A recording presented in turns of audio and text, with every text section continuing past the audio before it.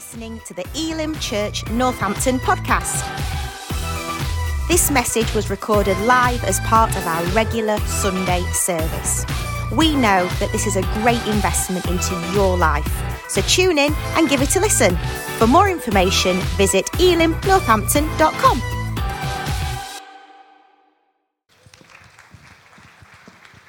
Wow. Well, it's going to be an amazing day on Saturday. Please pray if you're not attending. Please pray for the day. I think there's around 54 other churches that's gathering, representing over 900 people that's coming on Saturday. And we do believe that people will encounter God, and I believe that many will come to Christ for the first time. Okay, if you've got your Bible, let's continue our theme, Better Together. I'm going to continue from last week's message of the story of the four guys carrying their paralyzed friend to Jesus. So Mark 2, if you want to just look at the first scripture, it says, some men came bringing to him a paralyzed man, in Mark 2, verse 3 to 5, and carried by four men, since they could not get to Jesus because of the crowd. And they made an opening in the roof above Jesus by digging through, and then lowered the man that was lying on the mat. When you think about this particular story, it's so important for us to understand our mission, our purpose, that together, not only are we trying to bring people that doesn't know Jesus to the feet of Jesus, but we're also wanting to help one another do that. How many of you know that when you come to Christ and you find faith in Christ, that you still need some support and help to keep focused on Jesus and his purpose for our lives? It's so difficult to say, oh, now I'm a Christian, I don't need anybody to help me, I can do this all on my own. How many you know in the room and online that you know that times can be difficult and you just need someone to come and help you to touch God? And so I want to talk about how important that is for us as a church, as for you as individuals, how we need to make sure that we are connected together, that we are surrounded by some people who will help us get to the feet of Jesus in our lives. You know, when you look at your life and you look at the voices that you listen to and the relationships that you are in, you will be determined whether or not those voices or those relationships are actually helping you to get to Jesus, or those same voices and relationships are actually disabling you from coming to Christ. It is important, and I know that we've got different kinds of relationships.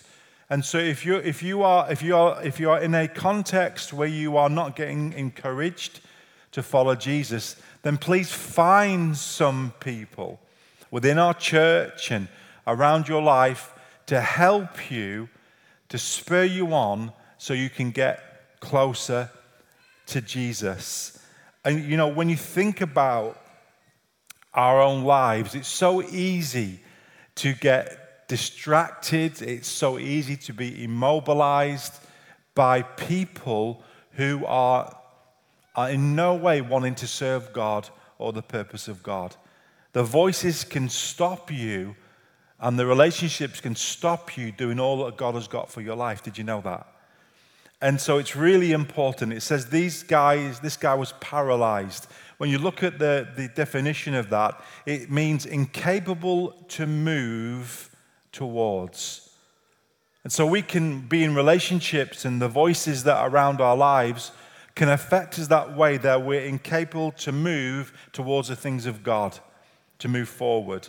It means immobilized, in other words, inactive. I know lots of Christians that are inactive because of relationship problems, not only within the body of Christ, but the negativity that has come into their world.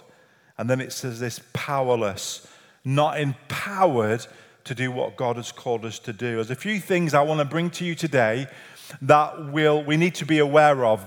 Peter would say to be alert, to watch out for in our personal lives and also in our corporate life as a fellowship. Some things that we need to make sure that we are guarding and keeping number one in our lives. The first thing is this, that we must make sure that we guard living by the truth. Living by the truth. Because the New Testament church had lots of infiltrators that would try and knock them off their purpose in God.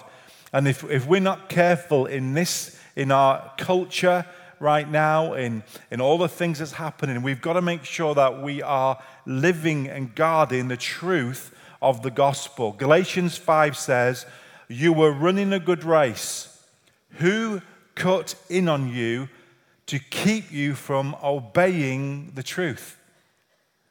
When you look at some people, especially believers, when you ask them why they shipwreck their faith, it's because someone or something has cut in their lives and now it stopped them from obeying the truth. Galatians helps us a bit further, and it says, "This matter arose because some false believers had infiltrated our ranks to spy on the freedom we have in Christ and to try and make us slaves."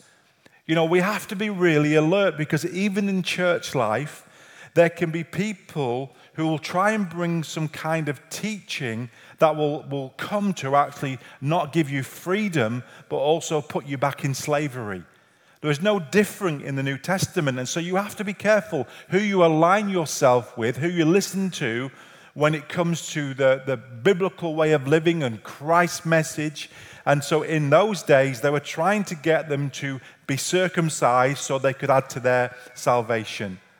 The Apostle Paul was saying, if you allow that to happen to your life, you'll no longer be free, but you'll come back into slavery. And so when you look at Timothy, he also says this about our culture and the time of now. He says, "For the time will come when people will not put up with sound doctrine. Instead, to suit their own desires, they will gather around them a greater number of teachers to say what their itching ears want to hear. They will turn their ears away from the truth and turn aside to myths." You know, what disturbs me here is that Timothy, and Paul's saying to Timothy, there'll be a great number of teachers. Now, that can mean secular teaching, but he's talking about here people who call themselves teachers in the body of Christ, who will bring teaching to the church, to bring teaching to appease them, to say this is the kind of life that you can live. And he talks about that their itching ears want to hear. In other words, that will compromise their faith, but will say that's okay to do that. Will compromise the doctrine and fundamentals of the Bible so we can appease the culture. So we have to make sure that we are in a church that is absolutely rooted on the foundations of the Bible. They're not going to be deviated by culture or opinion. And so I want to say to you, it says this is what disturbs me too. It says a great number of teachers. That means that sometimes that we can be outnumbered in what we say is actually truth. So you can have 10 preachers that is preaching something that's not accurate, and probably 2 that's saying actually what is accurate in the scriptures. And if we haven't got discernment, if we're not rooted in our word, then we can get deceived and it can be hindered in our walk with God. I know that because if you look back to the Old Testament, when God promised the Israelites the promised land, they sent some spies out. Interesting to know that when they came back, 10 of them gave a negative report of what God said to them. I'm going to give you the land. And they come back and said, no, it's too big, too many giants, too many problems. And only 2 of them, Caleb and Joshua, stood up and said, we can surely do it. Yeah, hallelujah, but when you read the story, that generation never entered the promised land. Only 2 of them did. Every one of them died in the wilderness. Why? Because they listened to the wrong voice. They listened to a lie. God said it, they didn't believe it. Only 2 of them did. Only Joshua and Caleb entered the promised land. The whole generation of them that didn't and believed the 10 spies died in the wilderness. Isn't that a shock? That the people of God can be talked out of their destiny, can be talked out of the purpose of God. So there's some things that we need to make sure that we keep steadfast in our life. The first thing is that we must keep our eyes on Jesus, okay? Jesus said in John 14, I am the way, the truth, and the life, and no one goes to the Father except by me. So Jesus is saying, listen, if you want to stick by the truth, stick to me. Stick close to me, and then you won't get deceived. So you've got to stick close to Jesus and his word. The Bible says the Jews who had believed him Jesus said, if you hold to my teaching, you are really my disciples. Then you will know the truth, and the truth will set you free. So you keep close to Jesus, and you keep close to his word, rooted in the teaching of Christ and the Bible, and that truth will keep you free, walking in the purpose of God. And then thirdly, and then there's a fourth one, obviously John 17 says, sanctify them by truth, your word is truth. You see, if a church ever tells you, or a preacher ever tells you that only part of the Bible is true, we're in trouble. I want to tell you, all of it is true. All of it is God-breathed. And we must live our lives by the word of God. That is our bedrock, our foundation. Christ as the cornerstone and his word. And thirdly, the Holy Spirit. The Holy Spirit has been given to us by Jesus so he can live within us, bring life to us, and also lead us into all truth. But when he, the Spirit of truth, comes, I love this, don't you? That when we're worried about whether we're going to get deceived or not. Well, listen, we've got Jesus, we've got the Word of God, and we've got the Holy Spirit. When he, the Spirit of truth, comes, he will guide you into all truth. He will not speak on his own. He will speak only what he hears, and he will tell you what is yet to come. I love the security in if we're rooted in Jesus as our focus, his word, and the guidance of the Holy Spirit. And then fourthly, those who teach sound doctrine. You know, listen, if you're going to find a church, make sure you find a church where they will teach the Bible, in a way that's not too complicated for you to live out, but also got to be truthful. 1 Timothy says, if anyone teaches otherwise and does not agree to sound instruction of our Lord Jesus Christ and to godly teaching, they are conceited and understand nothing. So you have to make sure that you are in line with Christ, that he is your foundation. The word of God is that we're not going to be moved. Led by the prompting and the leading of the Holy Spirit, who will lead us into all truth, and also that we align ourselves with godly, sound teaching from those who bring the word. It's really important for you as a Christian that you are aligning yourself with these things. So the first thing that you have to guard in your life is that you have to live by the truth, and Jesus said, I am the truth. When you do that, then you're going to fulfill all that God wants for you. Because these guys, let me just say, these guys had one purpose. They had to get their friend to Jesus. Because Jesus is the only one that can really set you free. Every other religious leader can't do that, even though they may be good leaders. There's only one person that can get you to heaven. And he said that himself. And that is Jesus. And when you know the truth, that's what we're talking about Jesus now. When you know him, the truth will set you free.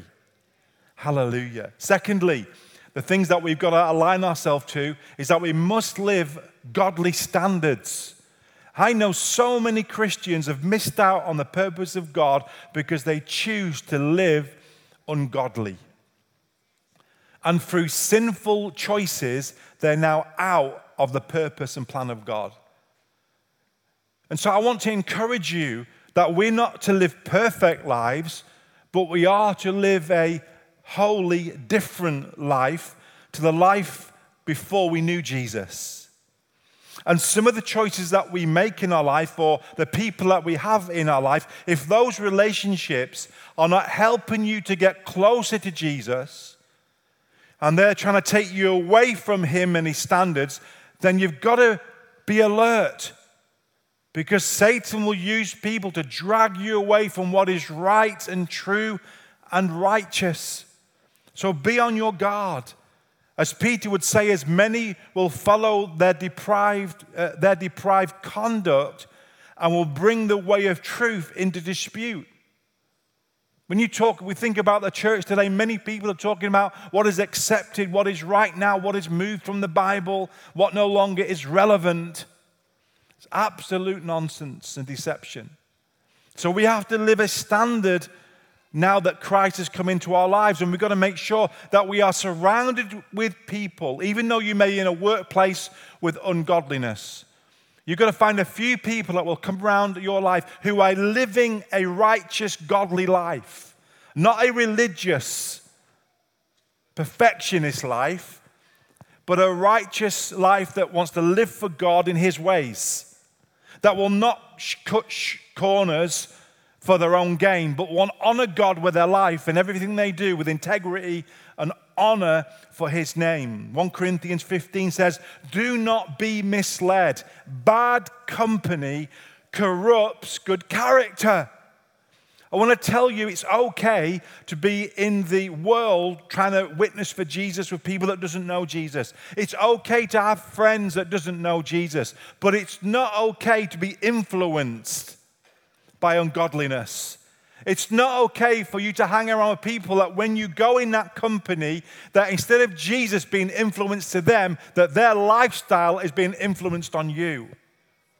If you're not strong enough, don't go until you are strong enough. When he says go into all the world, he says also have some common sense, because some of us online and in here are not strong enough to carry on with the crowd that you're walking with, because every time that you walk with them, they end up polluting your walk with God. So it's okay to be with them as long as you are not getting contaminated by their lifestyles and being sucked in to the way they want to live and coax you to do it. When you know that you shouldn't be doing it, because when you leave it, you know you feel all messed up. And so you've got to get around people that will help you grow and be strong. So when you get into that company, then they'll be more influenced by the Christ that's in you than by the carnality that's in them. Does that make sense? And so we've got to be wise who we walk with. I'm not saying disabandon all your friends, because we're supposed to witness to those people in our families. But you've got to make sure you're strong enough and filled enough and have knowledge enough that you know when I go into that environment, I am not going to go back to my old ways, because I'm getting overtaken by intimidation, because we're not strong enough to say, I'm not doing that. I'm not doing that anymore. And let me tell you, it takes courage to stand in a crowd when you're outnumbered as a Christian to say, no, I'm not going to partake in that. Not because I'm religious, it's because it's something that I want to decide for myself. And some of us can't even decide for ourselves because we get overpowered by other people's opinions and approval. And it's so dangerous. The only person that you need to have approval for is him. To honor him with all your life. And then Paul says, I beg you, when I come, I may not have to be as bold as I expect to be towards some people who think that we live by the standards of this world. The Bible is clear that as Christians now that we're supposed to live differently from the world out there, not religiously, different in a way that it's tasty for people to know, why is your life different that I want to follow? We're going to make it easier for people to follow Jesus, not harder. Religion doesn't attract anybody, but Christ's likeness does.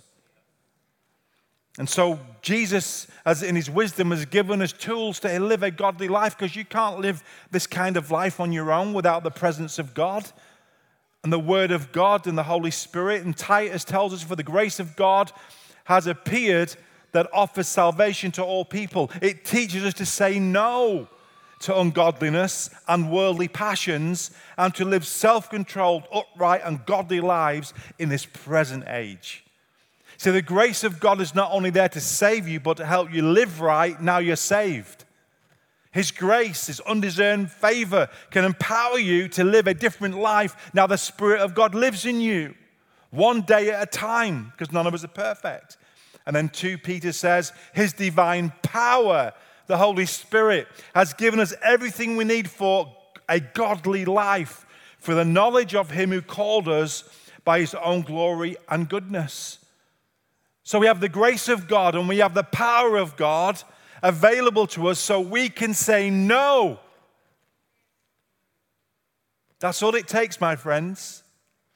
You say, I'm overcome by this temptation. Listen, you have the authority and you have the grace and you have the power to say no. You don't have to blame the devil. You don't have to blame your heritage. You don't have to blame your ancestors, because he's talking about this present age.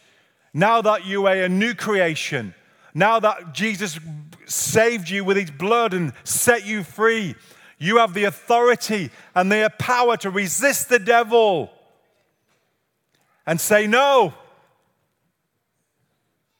No. Even though everything in me wants to say yes. No. I'm going to honor God and His word. And then the devil has to flee from you. And so we have to, 2 things, live by the truth, guard it. Secondly, try and live a godly life. Get around some people that live different standards. I'm not talking about religious standards that put you under law, that you can't live. I'm talking about Christians that's alive and well and free and liberating. And when you get around them, you want to be around them even more. When you're around religious people, you don't want to be around them at all, because they make you feel bad. And they'll help you make them feel good. A religious person will always tell you how good they are and how bad you are. Come on, speak to me. How you're not living like me. Where a free person will help you to live for Jesus and pray for you and encourage you and strengthen you, not tell you how good they are and tell you how bad you are, but will tell you, come on, you can do it. Christ has given you authority. Christ has given you grace. Christ has given you power that you can stand and say no, and to live for God and say yes to Him in your life. And thirdly, as we come to close, is by being an encourager. Actually, the title should have been by being discouraged, but I wanted to be more positive than negative, because you can get discouraged from circumstances, but you can get discouraged from people, and people in the church, and people that call themselves Christians, and people outside that doesn't call themselves Christians, but you can get discouraged. But we have to be a people of encouragement if we're going to actually pursue Jesus and help one another get to Him, fulfill all the purpose of God, because you cannot do it on your own. We need one another. And so, if you look to Numbers, it says this: after they went up to the valley of Eshcol and viewed the land. This is 2 tribes, if you read that story. They discouraged the Israelites from entering the land the Lord had given to them. Discouragement. I wonder if you've come to church this morning or online and you feel discouraged. And discouraged because somebody else has discouraged you not to go for God, or not to do what's in your heart for Him, or saying to you, you're stupid, you never can do this and do that.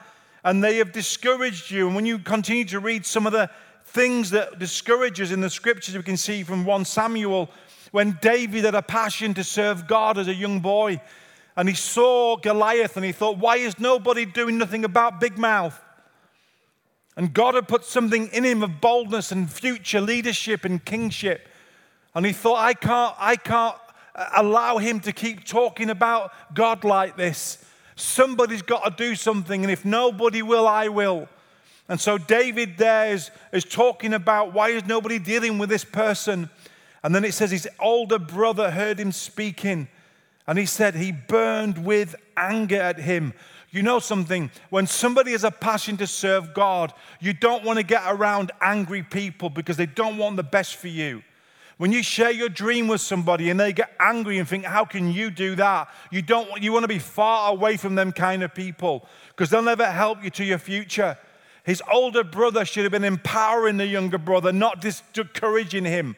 And he was angry because God never chose him to do it. He was angry because he had never had the boldness to shut the mouth of Goliath. And so he got angry at his young brother and he said, what are you doing here? Why have you come down here? And why? Who do you think you are with a few sheep? Isn't it amazing when people come around you and belittle you? You don't want to hang around that kind of person for long. You want people to big you up and speak over you what God sees in you. If you hang around and people keep being little in you, you'll end up walking little. And he said, who do you think you are, David, with a few sheep? Who do you think you are? Do you think you can do something with this man? You've only come to watch the battle. And in David's heart, he was saying, no, I haven't come to watch and spectate. I haven't come to a meeting just as I've come to do battle for God. I've come to do great things for God. And I'm not allowing your negativity and discouragement to stop what God's put inside of my heart.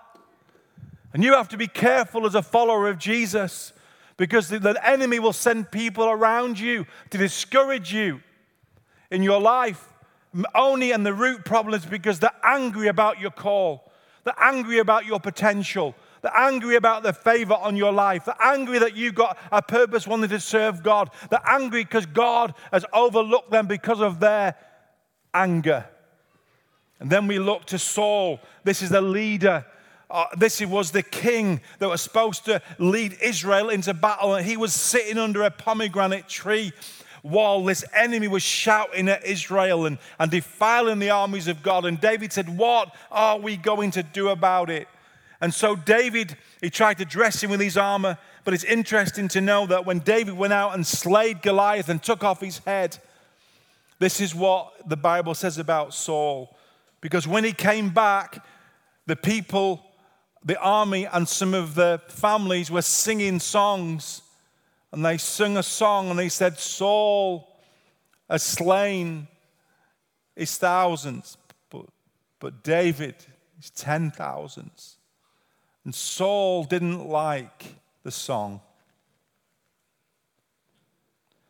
He didn't like it that David got more praise than him. You see, jealousy will kill your future. If you can't embrace the praise of God blessed in others, you're in trouble. If you can't celebrate the blessing of others around your life, you're in trouble. And the Bible says when David fought for him and set his army free for him, all that Saul could do was keep his eye on him.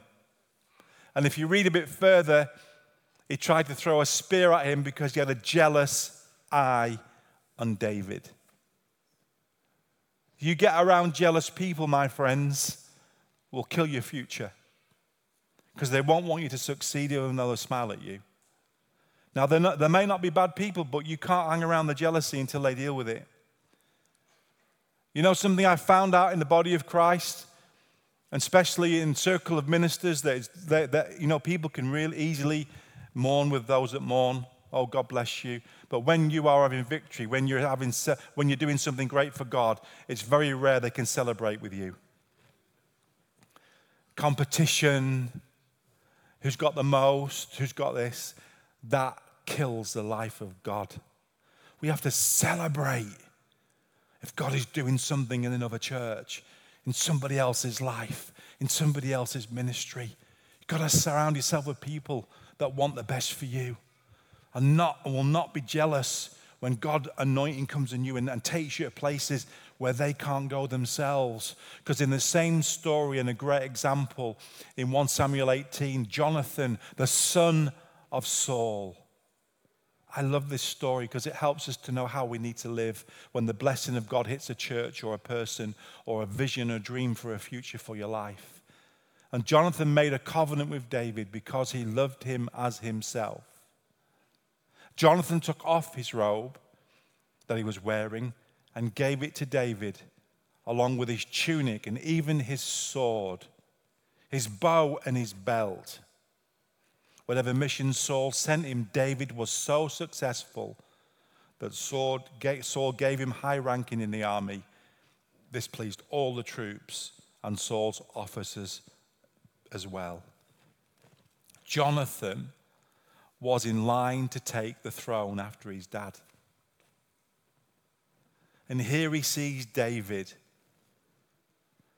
with the anointing of God on his life, with the favor of God on his life, with a call to kingship. And Jonathan had a choice. He could have been like his dad and had jealousy because he's now taking my rightful place. I, by birth, should be king. But here, this shepherd boy is now God's choice to take my seat. I need to make a decision. And what does Jonathan do? I love this. If the church could get this, we would have revival. Instead of Jonathan resisting David, he takes off everything that will help David fulfill his future as king, even his sword. Wow. If you can find somebody like that around your life, it will change your future. Somebody that's willing to give their resources to help you to be successful, even though it means it's taking your position. That's the kind of spirit we need for the future in our lives. That we are not intimidated, we're not jealous, we're not angry, but we celebrate when God raises somebody up who can do a better job than us, and we will empower them and equip them to go even further. That's what Jesus wants in his church. And that's what we need in our lives. I want to tell you, when the 4 men carried this paralyzed man, they did not do it for their own benefit. They wasn't going to church for themselves. They were using their resources to help their friend get to Jesus and find freedom. Just knowing that people want us to succeed is enough. Just knowing that the people around your life want you to succeed is a strength, is enough. Do nothing out of selfish ambition or vain conceit. Rather, in humility, value others above yourselves, not looking to your own interests, but each of you to the interests of others. These men put their own interests down for a season to help this man get closer to Jesus. I say for a season, why? Because they did have to let him go when they put him at the feet of Jesus. You see, sometimes we overdo it. We try and take the place of Jesus and we burn ourselves out. Grace lifts when we try to do God's part. Yes, we help people, we put others first, but at the same time, we need to know our boundaries. And also, let others know your boundaries, because if you don't, some people will take advantage of your goodness and you will get worn out. Also, you must let people lean on Jesus for themselves after you've helped them get closer to him. You cannot be Jesus and you cannot be God for them. They carried him to church, then he walked home alone. And some of you in this room and some of you are online are still trying to carry people that is not your responsibility, that they're God's responsibility. All you have to do is just get them to his feet. And we're burned out and we're suffocated and our lives are not our own because you are doing something that God's not called you to do. All you have to do is get him to his feet and let God do the rest. And then he got his mat and he went home. But unfortunately, some of you online and some of you are still carrying somebody's mat that you don't need to be carrying. They need to carry it themselves.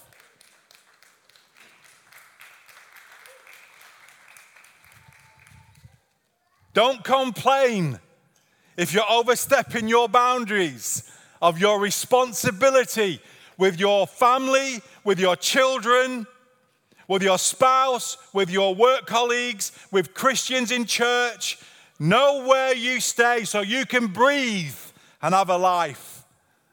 Because sometimes you're not responsible to the things that only God is responsible for. I want you to know that if we're going to make it in this Christian world, then we're going to have to carry some people.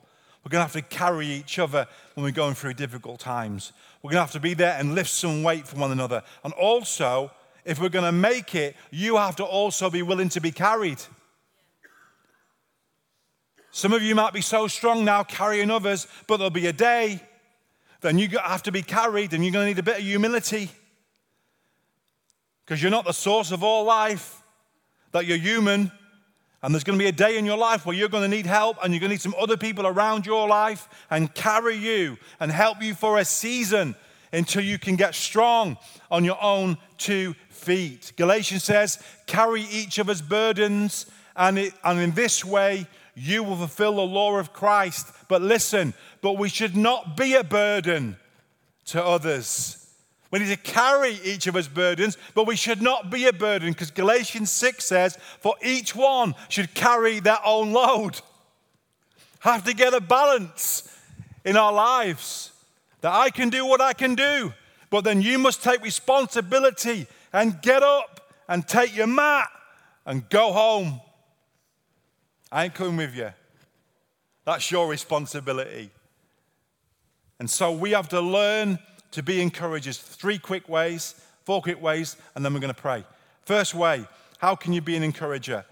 How can you encourage one another? First of all, by meeting together, by coming together as the body of Christ, meeting together. In the New Testament, they met daily, and then they also met in the temple courts and from house to house. We've got to surround ourselves with fellowship so we can have some sensible fellowship, some strong fellowship, some people that will encourage us.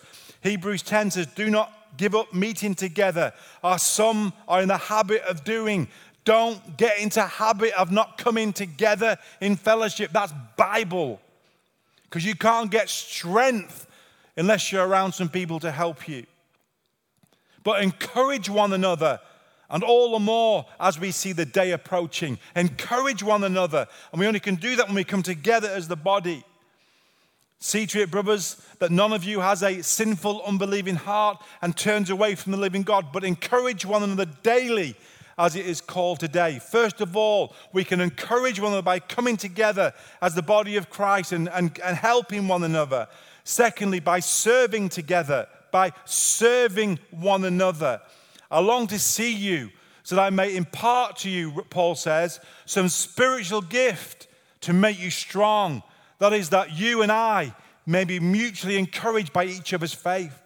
That we come with our gift and our strength and we come to impart it into one another so you can be strong. So when you're strong and I'm weak, you can give your gift back to me so I can be strong. That's why you can't live the Christian life alone.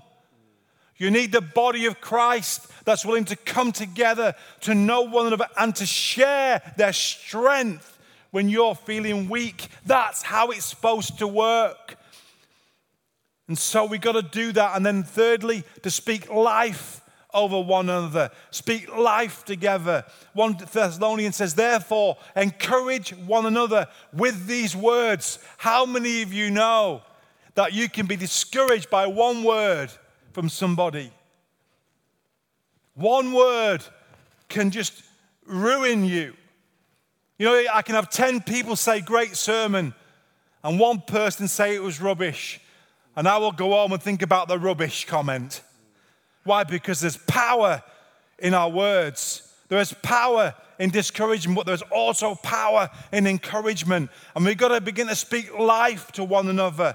Do not let any unwholesome talk come out of your mouths, but only what is helpful for building others up, not tearing each other down, according to their needs, that it may benefit those who listen. There is power in your words in your marriage. There is power in words in your relationship. There is power in words when you have authority to do what I'm doing over a congregation. There is power in the word to either discourage you or deflate you or to pick you up and encourage you to serve God with all of your heart and all of your mind.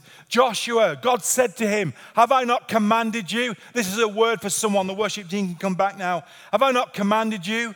Be strong and courageous. Do not be afraid. Do not be discouraged. For the Lord your God will be with you wherever you go. God knew the power of words.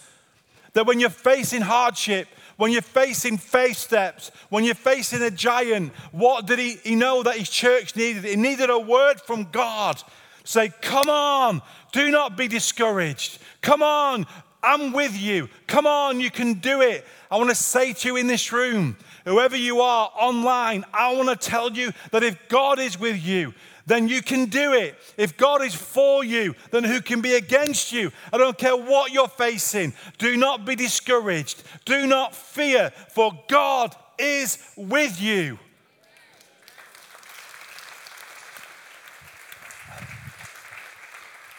And then we have to pray together.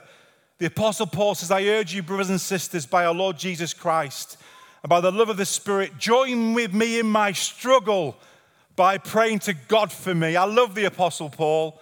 He planted loads of churches, saw loads of miracles, done amazing things, went through the hardest of hard things, and then he would have the humility to say, would you please pray for me because I'm struggling? Pray for me because I'm struggling. There's no weakness in telling somebody to pray for you. It's only strength that will come, that we stand together. Peter was in prison, but the church was earnestly praying to God for him. Ephesians says, and pray in the Spirit on all occasions with all kinds of prayers and requests. And with this in mind, be alert and always keep on praying for all the Lord's people. Prayer is massively important. Stand with me. Stand with me. What time is it? Have I got a few minutes? We've got a few minutes. Father, we pray right now as I release this last verse over us, that you release us today. As I was coming to close, I just thought about the prayer of Jabez. How many knows about the prayer of Jabez? Everybody heard the prayer of Jabez? There's a book wrote about it. There's a series wrote about it, wasn't there, Donna? And a big deal about it. And this is what the prayer of Jabez is. Jabez cries out to the Lord God of Israel, oh, that you would bless me and enlarge my territory. That your hand be with me and keep me from harm, so that I'll be free from pain. And it says, and God granted his requests. And I felt the Holy Spirit say to me, Jason, I want that prayer to be enlarged. I said, how can that be? He said, take an example from the 4 men. I want to tell you what they prayed. Their kind of prayer. I'm not saying this is authentic from heaven. I'm not saying that this is what actually happened. But I felt impressed to say to you today that these 4 guys changed that kind of prayer. And they say, God, would you bless him? Lord, would you enlarge his territory? Lord, would you keep him from harm and grant him peace? And God granted their request for him. And so now we change Jabez's prayer to be a me prayer to a you prayer. And we can get around one another this morning and we can pray the best for you, that God will enlarge you and bless you and begin to deliver you from all your pain. from whatever you're facing, that God, as we come together, better together, instead of praying a prayer just for me, we're going to pray a prayer just for you. And God will answer our requests.